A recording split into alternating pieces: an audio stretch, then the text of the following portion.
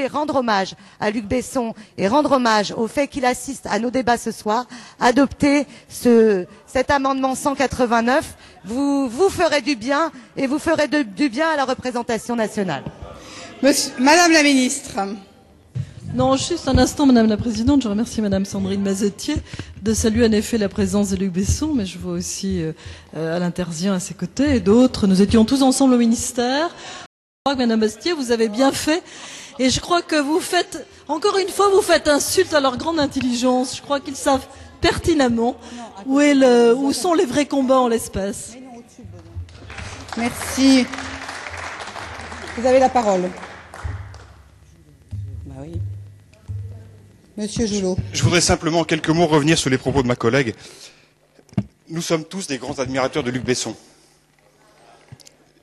Je crois avoir personnellement regardé une grande partie de ses films.